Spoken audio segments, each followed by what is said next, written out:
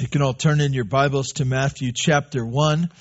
We're our second message from our series in the book of Matthew. And my title is When Kingdoms Collide. It just sounded kind of violent and everything, and I kind of liked it. And it made a cool graphic. But what we're talking about in the book of Matthew, and the reason we're looking at the book of Matthew is really important. So picture yourself as a person.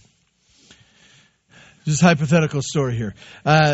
Picture yourself as a person, and you grow up and you do all your kid things. You go to school, you're in a family, you're in a home, and you kind of do all your kid things. And one day you finish school or finish high school, and then you go away to college, and you get educated, and you find someone who kind of likes you, and you kind of like them, and you get married, and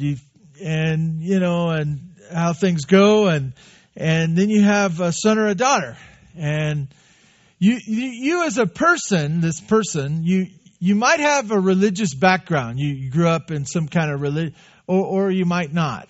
You might not. You might have no. So I realize this is sort of vague, and that kind of covers everybody here. Okay, you're a person. You grow up. You get married. You have a kid, or maybe you don't, and you have a religious background, or you don't have a religious background. But this is the deal. This is the deal.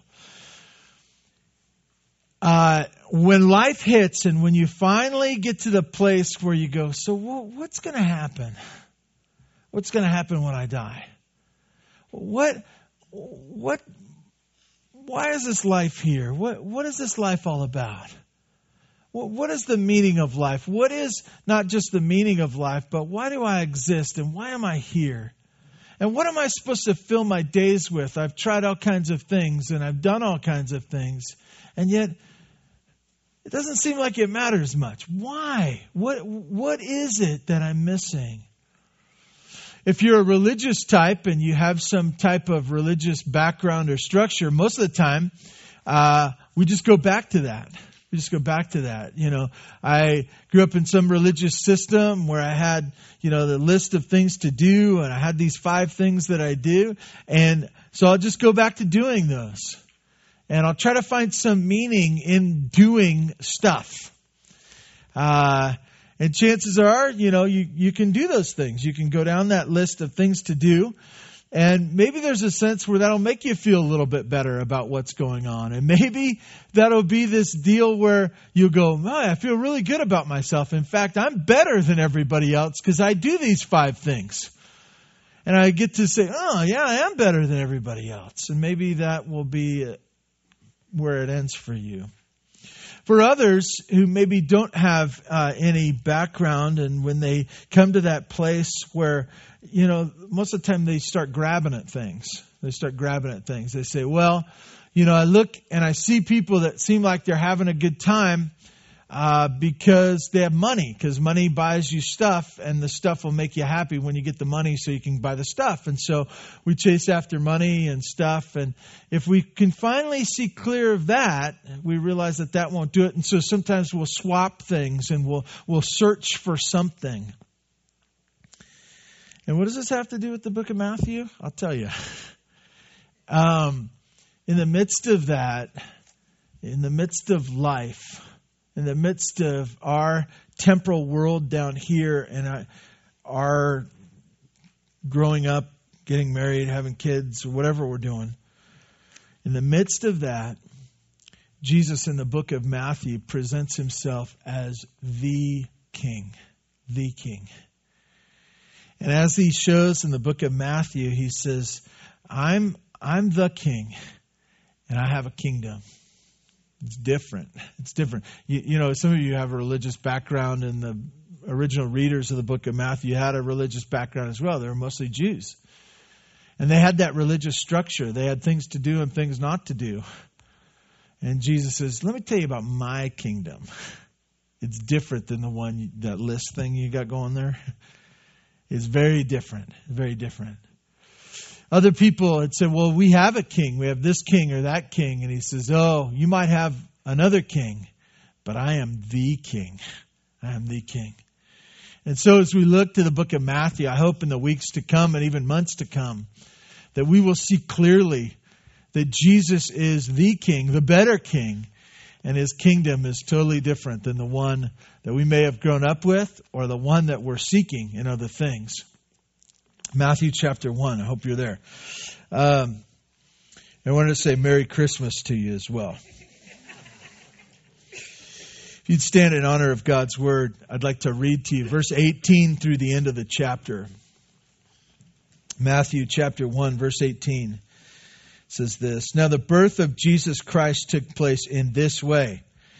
When His mother Mary had been betrothed to Joseph, before they came together, she was found to be with child from the Holy Spirit.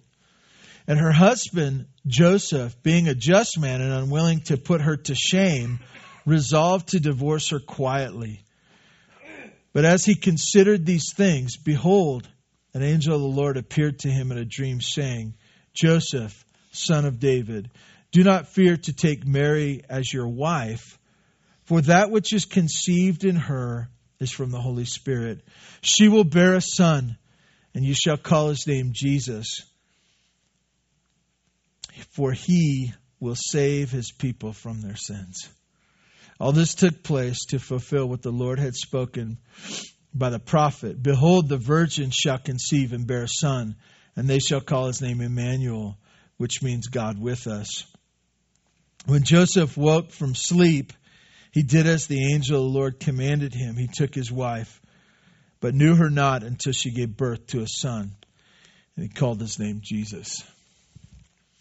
God, I ask that you would take our time, that you would clarify in our hearts that which you desire to speak to us this morning from your word. God, I ask that you would have moldable hearts in us, that we might see you clearly and walk with you faithfully. We thank you for this time in Jesus' name. Amen. You may be seated. As we look to God's word this morning, I love the way this passage starts in verse 18. Now the birth of Jesus Christ took place in this way. Just lays it out there. This is what happened. This is how it is. I think that often we come to passages like this and our scientific mind, who has been educated and we have degrees and we understand about biology and human anatomy and we got it all figured out and we know logic and we're pretty smart on top of all that. We say, I don't know if I believe this. I don't know if I believe this. And my question to you, if you say, I don't know if I believe this, why don't you believe it? Somebody would say, well, it can't happen that way. And I said, well, why? Why can't it happen that way? That's not the way it works. That's not the way it works. And I'd say, how do you know? And you say, because it's never worked that way before. And I know. And I'd ask you, were you there? Were you there?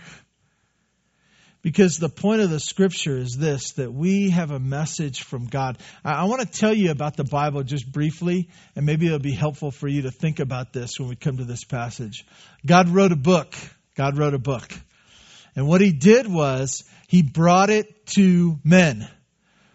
And as they wrote, he made sure that they shared his message, that they wrote it down. And let me ask you a question. If you have something really important to say or a really important message, what do you do? If something's really important to you, and it's really important. I know that if you have a really important dish at your house and you're doing dishes, moms, do you let the kids do the dishes? You may not even let them clear the table, right? You're like, you can clear all the table, all the plastic. You got that? This dish is special. I'll take this one. And you say, well, whose turn is it to do the dishes? I'll do this dish. Who's going to put it away? I'll put this away. And it goes in a cabinet with one of those little things in case an earthquake happens, then it won't come sailing out, right? Why? Because it's special to you. It's important.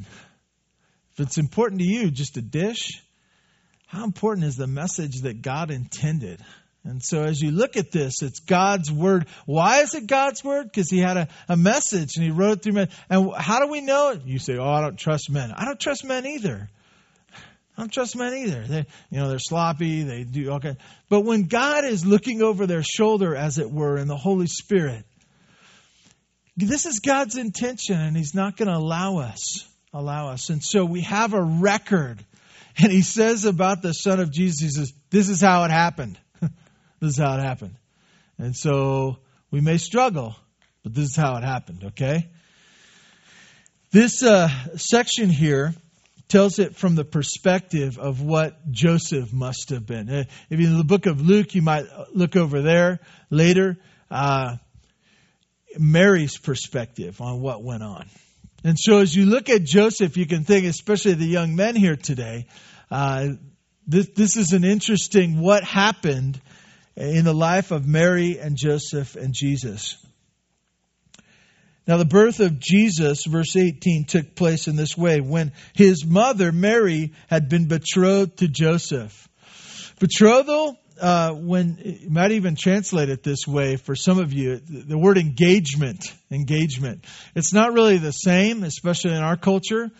Betrothal in the Bible, biblical times, was usually about a year. And it was usually arranged marriages. How do you feel about that, by the way? Good or bad? Arranged marriages? Sometimes as parents you say, oh, absolutely. We could do this, we could do this. But then you realize, the responsibility there, and you're not so sure that's a good idea. You still want to be able to blame your own kids for their own decisions right there, But betrothal, so probably arranged marriage, probably parents were involved. But the betrothal period was one of most likely a year long, where the man kind of got his life together to take himself a wife and that they would be together in one home. During this betrothal period, they were seen as married. It was a legal binding together that had just not come to completion in the marriage ceremony. Also, they did not live in the same house, nor did they have a relationship of a man and wife in marriage. So they were separate. They were separate yet committed. Okay? And as we look at this, during this time, it says before they came together, before they were intimate, she was found to be with child of the Holy Spirit. Remember, we're talking from the perspective of Joseph, okay? This is verse 19, and her husband Joseph. What would you think, man? Mary and Joseph, Mary was probably a young teenager. He was probably a latter year teenager, right? What do people know at that age? What did you know when you were that age? It's interesting. I kind of blow the cover of the young men here present today. Young men don't know anything at all. But there's a perception that we feel confident and we give off that we know everything. And what we're looking for is things that we're confident about, and we just kind of plow through and try to give off this air of confidence. You can imagine Joseph, a young man, maybe early 20s, late teens. He goes, okay, so my parents have kind of hooked us up. Betrothal, I'm happy. I'm getting excited. We're going to get married. I'm trying to get my act together during this betrothal time. And my wife is pregnant. And it's not my baby. I know that. That's the only thing I know. What am I supposed to do now? How's this going to work out? What am I supposed to do? I feel the confusion of a young man, a simple young man who hasn't experienced much of life, and he's going, what do I do?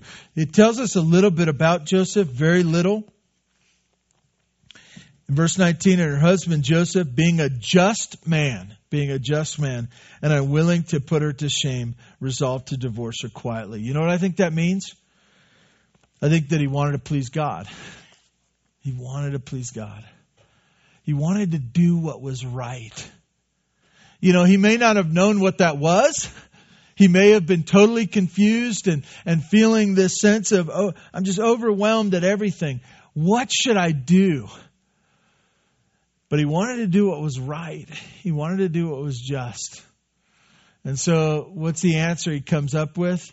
Divorce her quietly, trying to not put her out to shame. Shame was what she deserved if she'd been unfaithful and now she was pregnant. There's a sense of putting her out and the idea of pointing at her and saying, this is a dirty woman.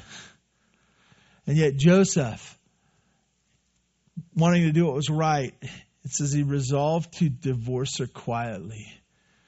To somehow make it quiet and yet do what was right and separate himself from this dirty woman. Joseph was trying to do what was right. And so I love that. I love that that's who Joseph was. I know often Mary is thought to be perfect. She's not, by the way. Mary was not perfect. But also Joseph, God chose him as well to be the father of Jesus, and he too wanted to do what was right. So it's interesting too, for young men, for the most part, we like to do moments of greatness, but the rest of the time we like to keep it low key, right? And not draw attention. And so even, Joseph probably, he's betrothed, he's getting his house together. He says, I'm just going to do these simple things and everything's going to be great. And now he's got this scandal on his hands that he's a young man trying to sort out. And not only that, couldn't be a greater spotlight than this. In verse 20, it says this, but as he considered these things, behold, an angel of the Lord appeared to him in a dream.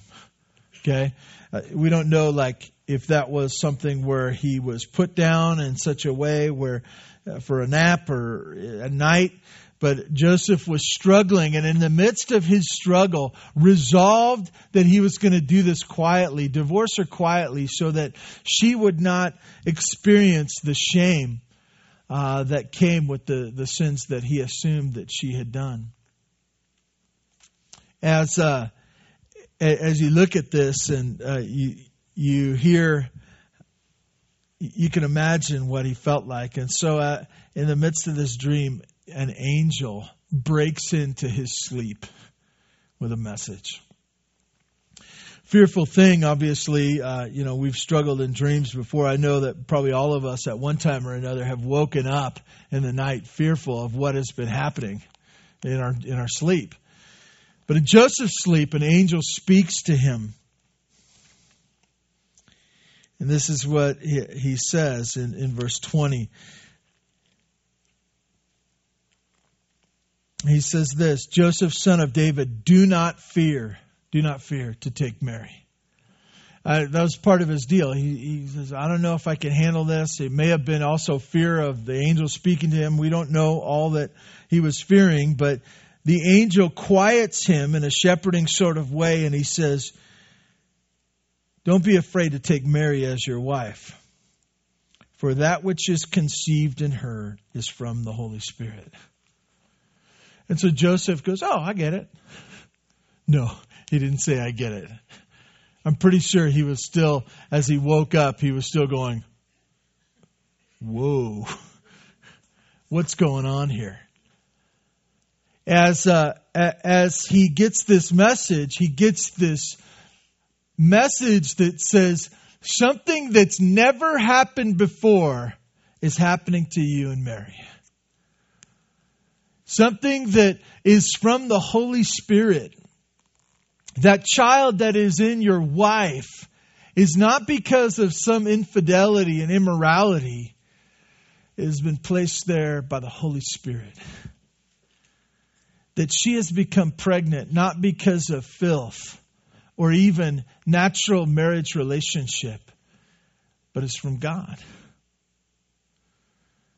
Joseph gets a message that would be hard for any young man to understand or to grasp. A message from an angel that this is what's going on in your wife that you're betrothed to. The message goes on in verse 21. She will bear a son. Hey, this is turning out okay, right? You think about where this happens often when God's at work in your life. You think, what did Joseph think? Oh, my young marriage, and betrothed, it's falling apart. Everything's awful. And then he goes to sleep and this messenger comes. Everything's great. And it's not just great. It's God's doing a work going to be in your marriage that you can't imagine, that no one's ever seen before. And you're going to have a son. He's going, boy, this is turning out okay for me here. To have a son. To have a son. And then he adds another detail. He says, and you will have a son. She will bear a son, and you shall call his name Jesus. Jesus? That's not my name. Maybe this angel messed up and he was meaning to go to Jesus' house. Because in our culture, I was thinking Joseph Jr.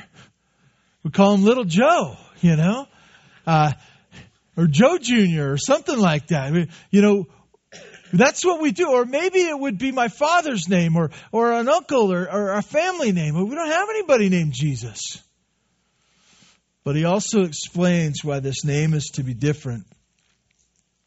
You shall call his name Jesus, for he will save his people from their sins. One of the elders, distinguished elders of Bear Valley Church, his wife asked me yesterday, he said, well, Pastor, are you going to wow us tomorrow? And I said, absolutely. If you're not wowed by tomorrow's message, something's wrong with you. You like how I turned that on her? That's the wow right there, what I just read. Did you get it? Did you get it? So there's this miraculous, and that's exciting and amazing, and it's hard to understand, and you just go, wow. But you go on and you say, why is Jesus being born? Why is this happening? In the dream, the angel says to Joseph, he says, look, your wife's okay. In fact, she's more than okay. The Holy Spirit has brought her a child. It's going to be a son. You're going to name him Jesus. I realize that's not the name of the family, but he's going to be Jesus. You know why? Because he is going to save his people from their sins. That's the good stuff right there. I was in the back, sometimes between the second service, I'll feel my voice getting dry, and so I'll go out and get a drink. And I was standing in the back there, and I was kind of looking out at you all, and kind of smiled to myself, and I said, look at all those sinners. Look at them all. Isn't it great? Isn't it great? I was looking at, and some of you I was looking at, and I go, I totally know what sins they struggle with. They're proud, selfish. I bet you they lie some too. I was thinking about it, and then, I was thinking about myself, and I go, yeah, me too. This is a great message for people like us. This is a great message. Because this is why Jesus came. You look at all the amazing details of the birth of Christ, and in the midst of it, he says, I'm doing something special. You're going to have a son. His name is Jesus, because he is going to come and save his people from their sins. And this is the great message of Christ, this is why he came. As we look at this passage, it goes on, and we look at verse 22. It says, all this took place to fulfill what the Lord had spoken by the prophet. It says, behold, the virgin shall conceive and bear a son, and they shall call his name Emmanuel, which means God with us. What the angel told him is that his family, his little family, his wife Mary and the child that was to be born, was a fulfillment of prophecy. It was a fulfillment of prophecy. That God is as you look through the Scripture and you see His history poured out and the plan of God, we looked at it last week in the lineage, right? That the lineage of Christ, His family members, that they were from the descendants of Abraham as well as David, as well as some dirty people as well that had been marked. But you look at and you say, there's a lineage there. That's part of His plan. That Jesus just didn't happen. Sometimes we look at God and we think that He's kind of this bumbling professor in his laboratory, and something blows up and He goes, oh, won't do that again. Got to do something totally different. How am I going to fix that? I don't know. Send my son Jesus. That'll work, That's not it at all. The plan of God is being worked out in the person of Jesus. And you look at the lineage and it comes to a place where Jesus is born. And you see, boy, that's all part of His plan. And as you look at the prophecies of the Old Testament, some of us struggle with prophecies, me being one. It's so hard. It's so difficult. Sometimes it's complicated where there's a fulfillment in the time it was written near to there, as well as in the future. Some have been fulfilled. Some haven't been fulfilled yet. And we're waiting on those. And we look at that and we go, well, how? And it just sounds a little bit different. But look at this. The angel said, this is a fulfillment of prophecy. This is why it happened. We look back, and you can look back to the book of Isaiah, chapter 7, verse 14, and it says this. Therefore the Lord Himself will give you a sign. Behold, the virgin shall conceive and bear a son, and shall call His name Emmanuel. That was written hundreds of years before. And the angel is connecting. He says, that prophecy is fulfilled in your son, this one you'll call Jesus. He's connecting it. Some of us think that the Old Testament prophecies are kind of like a map, or that you need like a decoder or something like that. A special thing like a Raiders of the Lost Ark or something like that, or something you'll get you send something back from a cereal box and you'll get it and it'll help you figure it out, the message. It's not like that. It's God reminding us that He has a plan, and that He was encouraging the people of that day and everyone who will read that His plan will be fulfilled. And at times He points us and He says it was fulfilled right there. And so as we look at that fulfillment, we can look to other promises as well and say, God is at work. He is working in the world, and He is bringing about His plan to come to fruition.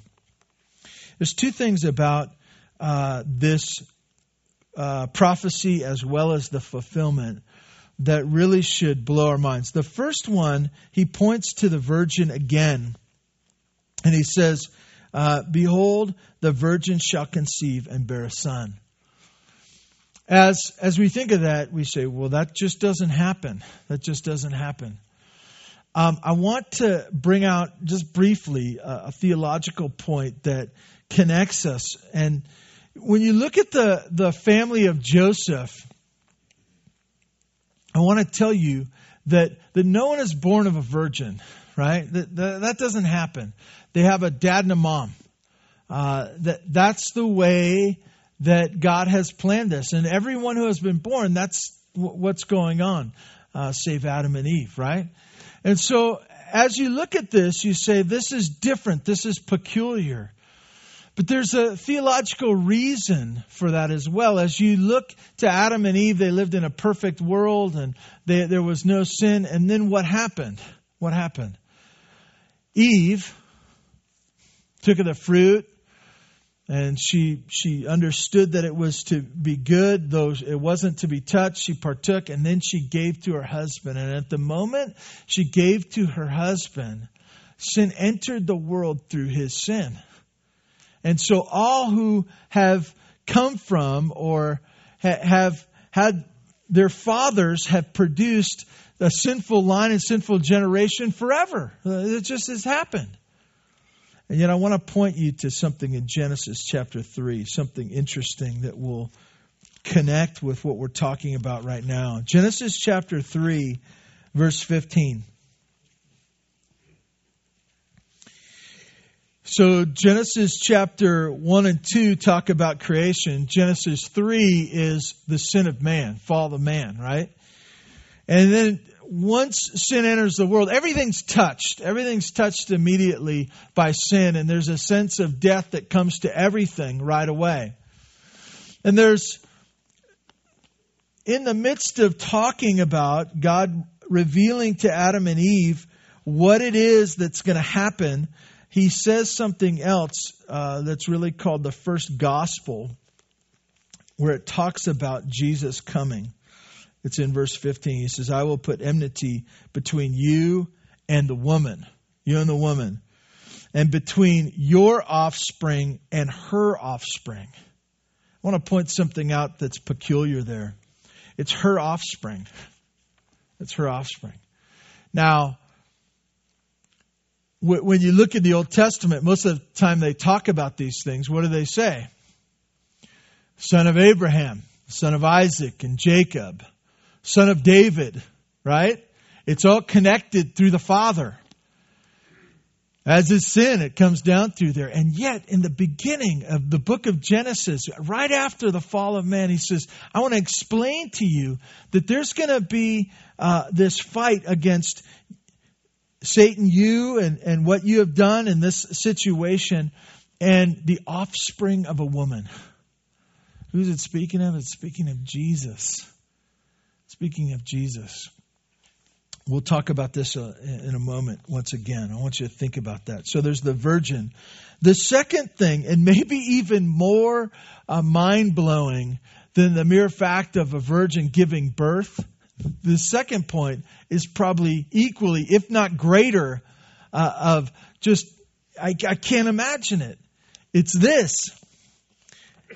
that in Matthew chapter 1 it says, and they shall call His name Emmanuel, which means God with us. God with us. As they would have read it, they would have said, well, it's amazing that the Son is to be born. But it's even more amazing that He really came. That He really came. That He would be God with us. That He would not be separate from us in our sinful world. Separate from our foolishness. Separate from caring about us and touching us and walking with us and experiencing life down here. Why would God come to earth? And yet it was part of the plan of God. That He would just not love us from a distance, that He'd be intimately involved, and not just intimately involved in the details of our life and be with us, but that He would send His Son as a visible representation that God is with us. Amazing. Well, this thought concludes in verse 24 and 25, where it says this. When Joseph woke from his sleep, I don't know what his expression on his face, he comes to and he kind of goes, well, what just happened? Wow. I went to bed last night and I had it all figured out. We're going to plan B, the better plan, the plan of God. It says, when Joseph woke from his sleep, he did as the angel of the Lord commanded him. He took his wife, but he knew her not until she gave birth to a son. He called his name Jesus. Simple obedience. You know what? That's what we want to do, right? As God interrupts, and God does interrupt our plans, not through dreams and, looking up in the sky and seeing clouds and this and that, but He speaks to us through His Word. His Spirit is intimately involved in what we're doing. He is not saying, good luck to you down there. He's intimately involved, and as we pray to Him and as we seek Him, as we read His Word, He is going to direct our paths. It may not be in our timetable. It may not be when we want it, but will be Him leading us. And that's what you want, right? You want someone who'll march to His orders. Someone to follow in His footsteps. That's what Joseph did. I want to tie this up with three thoughts this morning. The first one regarding the virgin birth and just you wrapping your mind around that. This is the way it happened. This is the way it happened. I want to encourage you not to allow your scientific, logical mind to be the final verdict of what can and can't happen. We do that sometimes, right? I don't understand it, so it couldn't be true. You sure? There's a lot of things you can't understand, and it's still true, right? Most of you don't even know how your car works. And you're going to hop in it right after here, and you're going to turn the key, and like magic, it's going to get you home. I'll be one of those. There's so many things we don't understand. Don't apply whether you can understand it to the Word of God and say, if I can't understand it, it must not be true. Don't do it. In fact, I want to encourage you to do this. Shouldn't check your brain in at the door either, but you should make sure that it's instructed and informed by the Word of God, not the other way around. I think so often we come to God's Word and we say, I'm going to see if that's right. Do it the other way around, right? Let the Word of God instruct you if the life that you're living is right. Secondly, as I was thinking really about the last two messages, today and last week, when I think of Jesus, he was like us, but he also wasn't like us. Right? He was like us, but he wasn't like us. Last week we looked at the lineage, and some of you know your lineage. You know who your parents are, you know who your grandparents are, and where they came from, and you can go back and you can see your lineage. And in the same way, Jesus, we have that for him. We know who his family members. That's like us. We're a lot like that. That said, when it comes to the virgin birth, we go, whoa, I don't know anything like that.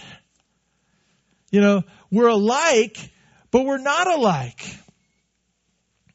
The reason we're not alike, and we're going to be looking at this in the months to come, is that Jesus was sinless from conception.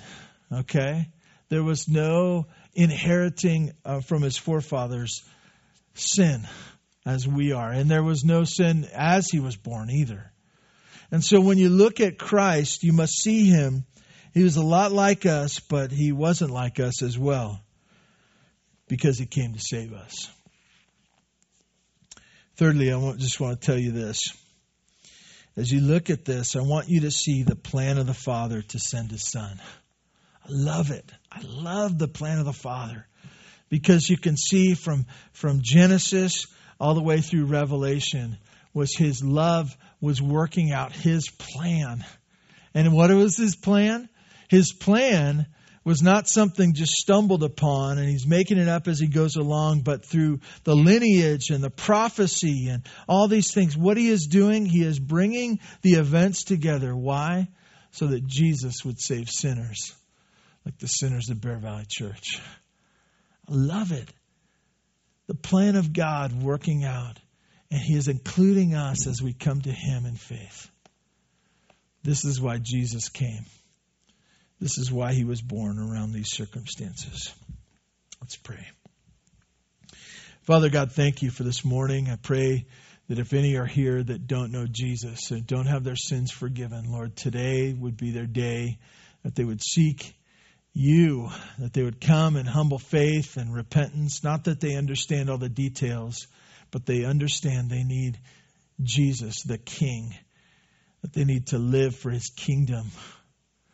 God, I pray that for Bear Valley Church, Lord, that we are not people that are building our own kingdom or seeking after other kings, but that we are chasing after you, experiencing the goodness that comes from being in relationship that we were meant for. Thank you this morning for the message from your word. Pray your Holy Spirit continues to apply it in us. We pray this in Jesus' name. Amen.